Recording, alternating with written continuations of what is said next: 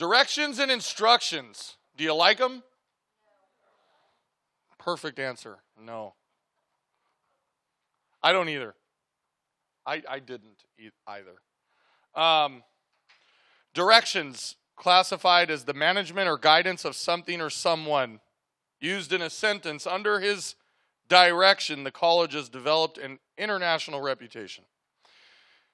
Instructions, a direction or order. He issued instructions to the sheriff. Detailed information telling how something should be done, operated, or assembled.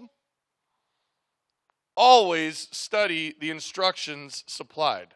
I like that use of the word instructions. We moved here to Yuba City, and my sons are, high schoolers at the time. And so I thought I had done a decent job of instructing and directing them to use what someone would call instructions. So we went and we bought a bunch of furniture, just quick fix stuff while we were waiting for our furniture that we ordered to arrive.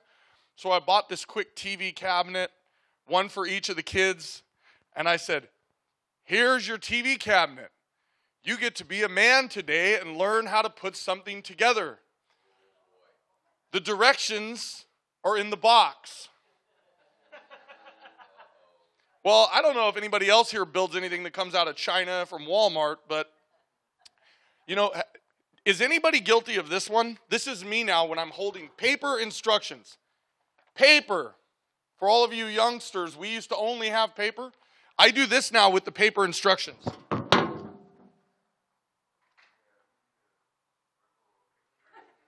I try to spread it and zoom in, but it doesn't work.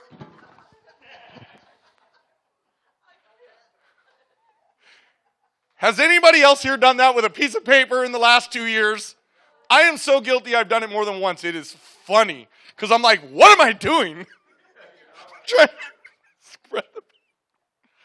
Okay, so anyways, you guys, as you know, those instructions can be really detailed, but you really have to pay attention to the detail. So I remember my son, Sean, calls me and says, Dad? And I said, yeah? And the way he said my name was concerning. I know my son, right? It sounds like he's calling me as if something's wrong. So I go upstairs and he's like, I think I did this wrong. He's drilled the wrong size screws that were too long, upside down through a top or bottom of this cabinet, into the flooring.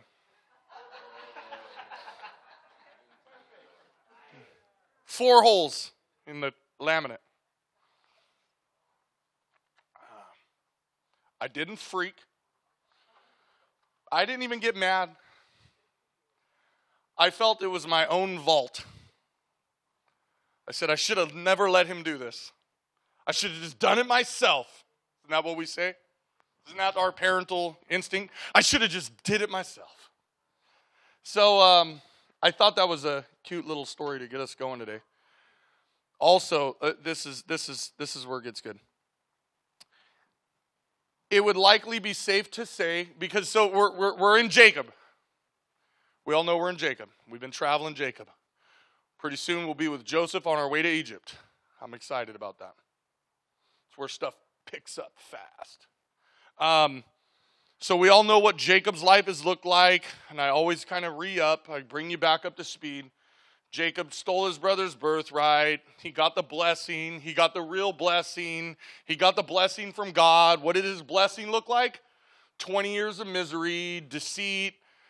He gets the wrong woman, the woman he doesn't desire. He finally gets the one he wants, and then when he's ready to go, God's not ready for him to leave yet, right?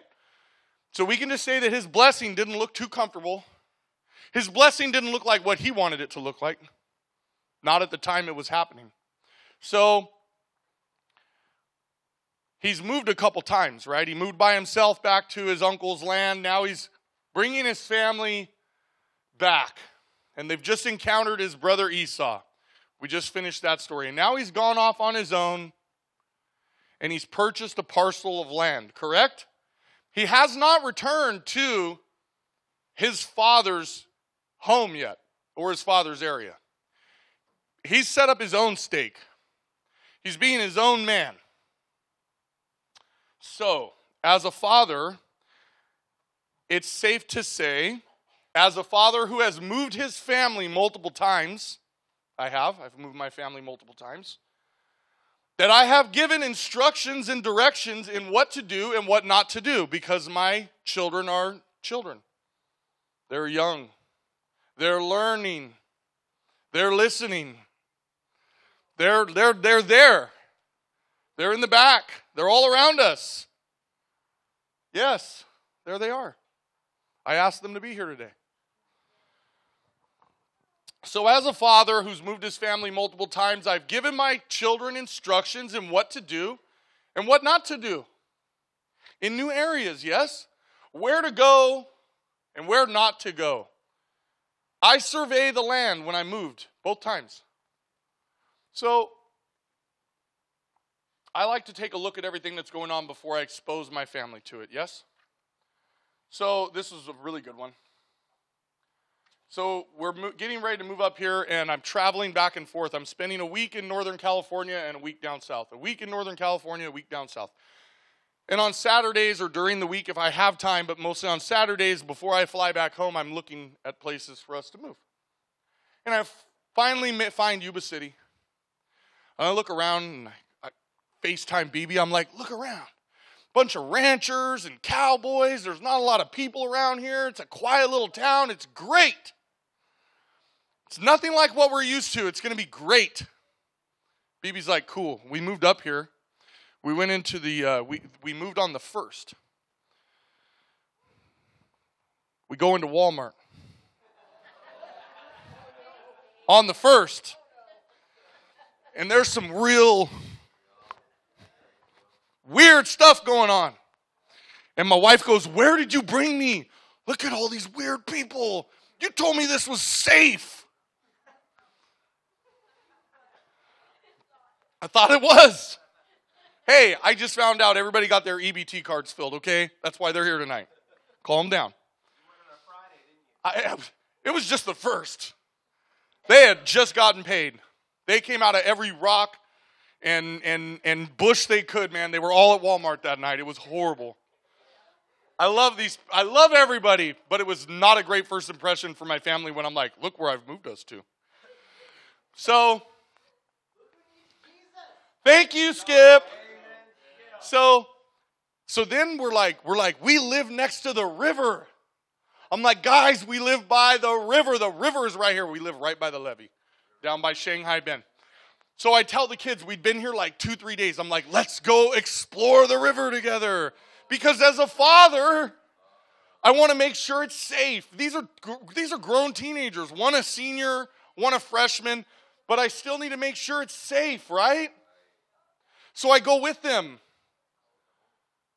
I get down there, and does anybody know the fruit stand at Railroad and Bogue? The fortress-looking wood built up.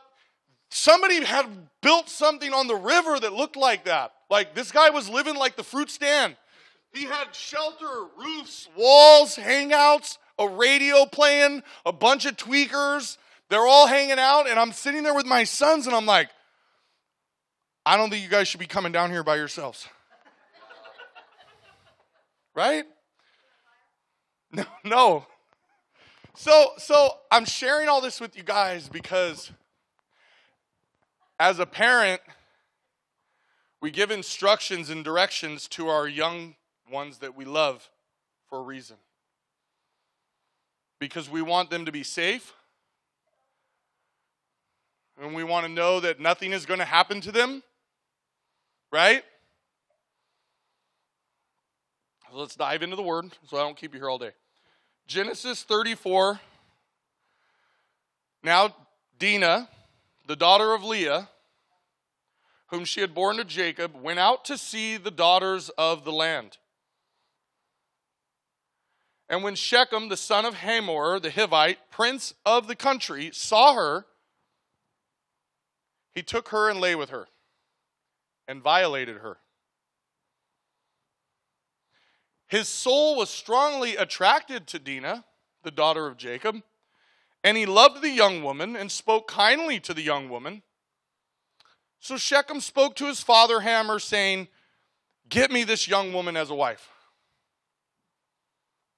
Does this story sound familiar? Later. And Jacob heard that he had defiled Dinah, his daughter. Now his sons were with his livestock in the field, so Jacob held his peace until they came. Interesting. Then Hamor, the father of Shechem, went out to Jacob to speak with him. And the sons of Jacob came in from the field when they heard it. And the men were grieved and very angry, because he had done a disgraceful thing in Israel by lying with Jacob's daughter, a thing which ought not to be done. But Hamor spoke with them, saying, "The soul of my son Shechem longs for your daughter. Please give her to him as a wife, and make marriages with us. Give your daughters to us, and take our daughters to yourselves. So you shall dwell with us, and the land shall be before you. Dwell and trade in it, and acquire possessions for yourselves in it." This is something Jacob planned on doing anyways. Then Shechem said to his father and her brothers, "Let me find favor in your eyes, and whatever you say to me I will give. Ask me ever so much dowry and gift, and I will give according to what you say to me. But give me the young woman as a wife." But the sons of Jacob answered Shechem and Hamor his father, and spoke deceitfully, because he had defiled Dinah their sister. And they said to them, "We cannot do this thing, to give our sister to one who is uncircumcised, for that would be a reproach to us. But on his condition we will consent to you. If you will become as we are, if every male of you is circumcised, then we will give our daughters to you. We will take your daughters to us, and we will dwell with you, and we will become one people. But if you will not heed us and be circumcised, then we will take our daughter and be gone." And their words pleased Hamor and Shechem, Hamor's son. So the young man did not delay to do the thing. Because he delighted in Jacob's daughter, he was more honorable than all the household of his father. So when I listen to that story, and I think it reminds me of a story of another ruler that we know who sees something that he shouldn't have, and he goes after it anyways. Anybody know who I'm talking about? King David. But now we're on the opposite side of the tracks here, right? Now we're talking about the children of Israel being violated, rather David violating the people. What happened when David did that? What did that end up in? Disaster, death, chaos, right? For generations. Thank you, Kelly. So the one thing that I drew from this story right away is that your safety as a Christian lies in the fellowship of other Christians. Dinah should not have been wandering out in the land to go hang out with the other women. I will guarantee in the fine print that she was given directions and instructions to not gallivant with the people of the land. She was a daughter, not a son, a daughter. And we all know that the women and the daughters were treated way different during that time. And this story started off with Dinah, the daughter of Leah, whom she had borne to Jacob, went out to see the daughters of the land. She wanted to fit in with what was going on outside. She wanted to be a part of something she wasn't supposed to be a part of. Anybody here understand peer pressure? Peer pressure?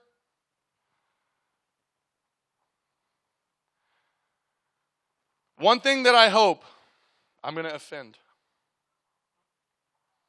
One thing I hope all those who still haven't come back to church yet from COVID here, sitting on your couch with your ungodly television, your ungodly neighbors, is eventually going to defile you just like Dinah.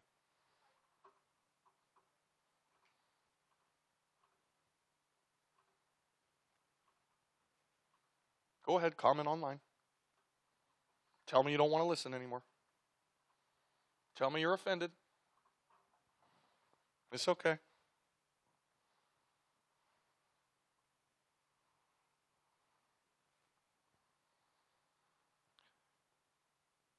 Dina was unable to be married in the future. What does your defilement look like if you continue to sit at home and separate yourselves from the fellowship? What do the ramifications look like? Because David going out and taking the woman he couldn't have was created chaos for generations. This situation is going to cause chaos and conflict that we're going to read about next week. Because it's not going to go down what we just read. What we just read was given as the solution is not what's going to take place. Because Jacob's sons were just as deceitful as Jacob. And what they did was done in deceit. But the sons of Jacob answered Shechem and Hamor his father and spoke deceitfully. Because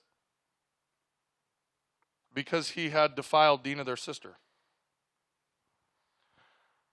So if we continue to sit at home, or we continue to hang out with the wrong people at school, or work, or in our social lives, or we continue to follow the inappropriate YouTubes, the inappropriate Netflix, the things that speak the opposite of God's truths, if we continue to wander about with the other things of the land, they will eventually defile us. Yes? Here's another one I'm going to offend. I have my Bible and I have Jesus. That's all I need. I said that once too. And I know why I said it. And so do you. You're now offended. I said that once too. You know why I said it? Because I'm doing me.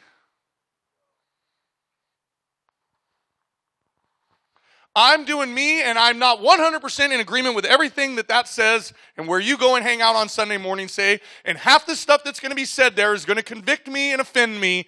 I have Jesus in my Bible. I'm saved. I'm going to heaven. That's it. I don't need anything else. You are wrong. You are offended, are you not? Because I remember when I said it, and that is exactly where my heart was when I said it. You know why the FBI has a division called the Profilers? Because we've learned that all human beings think, feel, act, and do the same things. When I discovered that when I said, I have Jesus in my Bible and that's all I need, I know where my heart was, and I have now profiled that anybody who says that is saying it from that place. You are offended.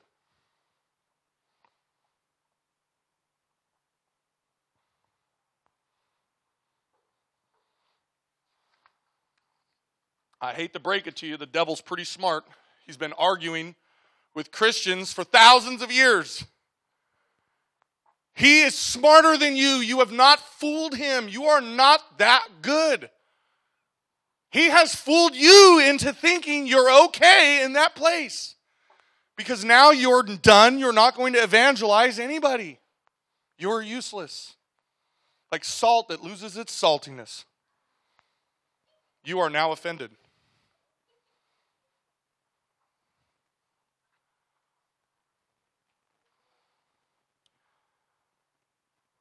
The devil is craftier than you. And he'll trick you into believing that you're okay. I have Jesus, I have my Bible, I go to church on Sunday, I can go and do my life over here. I can go be a part of the land. I can hang out with the wrong people. Let's look into some of the notes from today. Dive into the story. Once Jacob settled in the land, the threat from the Canaanites became a problem. The threats from the world that you live in is a problem. Yuba City, Marysville area, I think Dave Shaw, the mayor, told me that it's like 70,000 people. How many of those 70,000 people do you think are truly following Jesus? Yet you want to hang out with all of them. You want to be a part of all of it. Not some of it. Not this part of it. All of it. That's a quick way to defile yourself. My grandpa used to tell me, show me who your friends are, I'll show you who you are. Another friend say, you hang out in the barbershop long enough, you're going to get a haircut. Yeah, we all know those. Cliche. Cliche parent stuff from the 40s and 50s. This would be a warning towards the defiling effect of the Canaanites. The people of the land, they served idols. They were ungodly. They have been. Remember when Abraham came to the land and the drama, the wars going on. We know the future. We already have the book. We have the whole story. These are not a healthy people to be hanging out with. And Dinah learned that the hard way. Why? Israel was not supposed to intermarry with the Canaanites. That was told to Abraham. Abraham told his son Isaac. Isaac told his son Jacob. And I'm most certain that Jacob told his children when they moved back to the land. A disgraceful thing has happened in Israel. What did we learn here? The land was dangerous to explore for Israel. That world out there is dangerous to explore if you're not under the proper guidance and direction and instruction of godly parents and godly people and godly believers. Amen? Dinah went out to visit the women of the land. I like to use the word visit. I don't even know what that meant. What's a visit? Hi, how are you? Exactly. Hi, how are you? I'm Dinah. This action caused a landslide of tragic events that are about to take place next week. Going out there, something bad happens, that's not the end of it. Anybody ever get a speeding ticket? Sign says $300 for speeding. Or they'll charge you $15 per mile over the limit. Do you think that's all it cost you? Now you got processing fees, credit card fee to pay the fine. Your insurance just raised your rates for the next 3 years. Traffic school.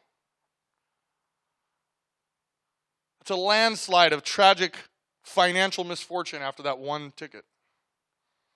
That one bad decision leads to a landslide of tragic events. Jacob had already made what? An investment in this land. He is now invested. You see, when it says, oh, we'll just trade wives, daughters, you can be a part of everything, that's nonsense. Because in the story before this, in chapter 33, verse 19, and he bought the parcel of land where he pitched his tent from the children of Hamor, Shechem's father, for 100 pieces of money. He already bought land from these guys. But now that they've defiled his daughter, they want to make a deal. Tell us whatever we can do to make this right, and we'll do it. And then we can trade daughters, and we'll be one, and we can trade. You heard that. He already bought in. However, Dinah's step towards social interaction had what? Serious complications. Who are you trying to hang out with? Is that person following God? Is that person following godly instruction? Are you going to hang out with the wrong people and defile yourself? Avoidance of the Canaanites would have been much safer. You need to avoid going to hang out in the wrong places. You young ones. You need to avoid putting yourself in the danger of being defiled. Shechem, the ruler of the area, violated her with what? With a lustful desire. Sound like King David? Lustful desire. He just wanted her.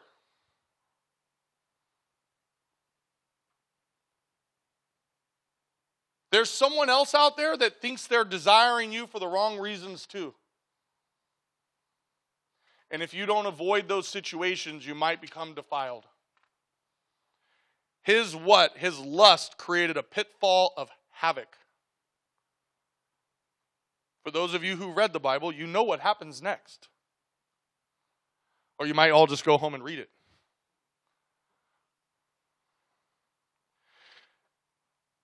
Why? What was another pitfall here, Chris? Well, Dinah's defilement would render her expectancy of ever becoming married. Nobody's going to marry a defiled woman. She's useless. Wow, Chris, that was harsh. I know, but that was the way it was back then. I'm just telling you the way it was. I love this. Jacob's response was most unusual. He remained quiet until his sons got home. Why? Parental favoritism? You remember when I talk about parental favoritism? Who was Dinah? The daughter of who? Leah. Which woman did Jacob love? Rachel. Might he have handled this situation differently if this had been the daughter of Rachel? Good question, Chris. Can't answer it for you. Just point it out, and pointing out to you that at the beginning of the scripture it says, Dinah, the daughter of Leah, whom was born to Jacob. So the story wants you to know that Dinah's the daughter of Leah, although we've already been told who Dinah's been born to when she was born. But the story wants to point out that this is Leah's daughter. So his response was most unusual. He did not do the right thing, period. He should have done something right away. And if he had done something and taken action without letting his sons get involved, what's about to happen might not have taken place. And they wouldn't have done things in a deceitful way had he done his job as a parent. Bullet points 5, the Canaanites made an offer for peace to avoid conflict. Yes? Their offer was for what? A proper marriage. Guess what? Unacceptable. That is unacceptable at this point. You have violated my daughter. There is no making it right. This offer benefited them, not Dinah's disgrace. You see that in the story? Hey, I know that my son did wrong. I got an idea. Let's let them get married. You can start trading in the land. We'll give you your daughters, you give us ours. Who's benefiting here? Him. Not Dinah's disgrace. Jacob's got 11 sons and a daughter. And they're already probably married with wives. Yes? He doesn't need the daughters of the land. He brought his own family. Who's getting the benefit here? The Canaanites. The counteroffer from Jacob's sons was a plot of deceit. They spoke deceitfully. What they offered, when they said, tell us what to do. We want to make it right. We want to let them get married. No. Here's what we're going to do. You guys want to be a part of what's going on here? You're all going to need to get circumcised today. And if you do that, we'll think about considering this deal and letting you have Dinah. And then they all did it. And it didn't matter. It was a deceitful act. For you young ones in the room, let me tell you something. There is a reason we call this room a sanctuary. It is a safe place. Sanctuary. Safe place. Safe. Godly people. Godly parents. Godly instruction. Godly direction. Outside, Canaan. You feel me? You guys feel me? Okay. It's safe in here. And it's real safe right here because I'm a big guy. Real safe up here. It's difficult to defile yourself or be put in a position to be defiled when you are in the sanctuary of the Lord. When you're in the pack, this is the pack. We're the wolf pack. You know what happens to the wolves that hang out outside the pack? They get killed. They get defiled. I have Jesus in my Bible, that's all I need. No, I don't think so. I think you need more than that. I think if you really had Jesus and the Word of God living in you, the outside things that would be going on would be you being here and you being excited about God and you evangelizing people and you would be being a testimony to God and you would be excited about coming to church every single Sunday because you would look forward to getting fed God's Word. So when you tell me I have Jesus in my Bible, that's all I need, you're wrong. The sanctuary of believers, whether we are here or at home, is a safe place to keep from being defiled. Listen to your parents. Do not drill holes in the floor. Do not go and hang out down at the river around here. Don't hang out in the wrong places. Don't hang out with boys and girls that chew and do. That was a Pastor Markism. If we continue to live our lives exploring the river alone, hanging out with only ungodly people at work, school, or in our social lives, we are certain to become defiled by it. Maybe through tobacco, nicotine, alcohol, drugs, sexual promiscuity, lustful desires, pride, ego. The list goes on. Those are the top of the list. Those are where defilement begins.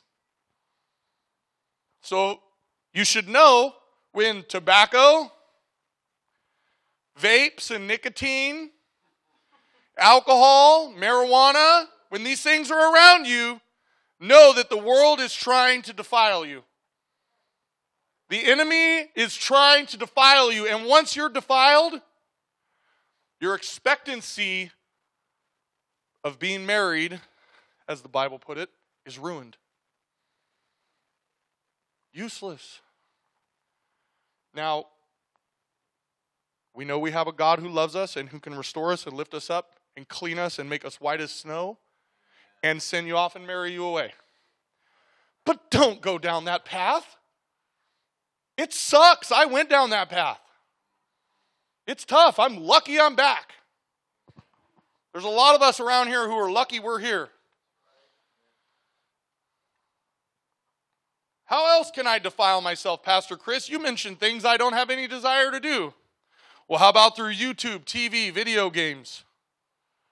Your friends, social media, Instagram, Snapchat, filters, fun.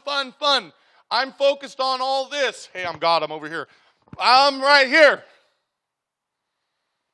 This is what's consuming my mind all day, every day. You need to be here in the sanctuary, you guys. If you stay here in the sanctuary, you're going to have an amazing life. You know what I tell people in AA? Sit in here, shut up, do what we do for a year. That doesn't mean sit in the corner and listen. I said, do what we do for a year. I guarantee you and promise you your life will be better. And if not, I'll sadly refund you your misery at the door. Do you know why I say that? Because I know if they do that, their life will be better after a year. If you stick in here and you do what we do, and you follow Christ, and you open the Word of God, and you read it, and you choose not to defile yourself, your life is going to get better. Stop putting things in your body that is altering your perception of reality, legal or not. Alcohol is legal, and people die and drink and drive every day. If you're putting something in your body that's altering your perception of reality, then there's something you're avoiding in life, and you're self-medicating yourself, and you're being defiled. I'm offending. Tobacco and vapes, nicotine, horrible, man. Horrible. You're in a prison in your head all day. Every 22 minutes, you're like, oh, I got to get my vape. I got to go outside. We've been sitting at the dinner table too long. Does that look normal? That's not normal. It's not okay. You're defiled. And you're fooling yourself. Fooling yourself. Again, I believe it's safe to say that if you're not in the pack, you're going to get picked off. If you go outside of our sanctuary and you go out into Canaan, you're going to get defiled. Okay? Let's pray.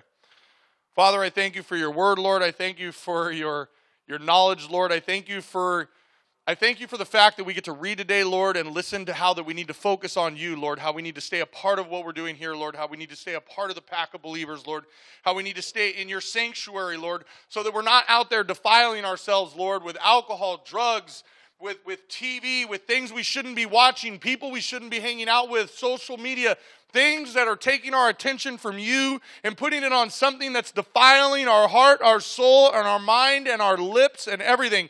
Lord, I pray over this body of believers. I pray over those at home. I pray over our community, Lord. Let us pack together, Lord. Let us be one, Lord. Let us be that body of Christ as we go out of here, Lord God, and we don't allow ourselves to be defiled, and we stick together, and we go out and we evangelize others, and we invite people to come to know you, Lord. They can come to this church building or another. I don't care.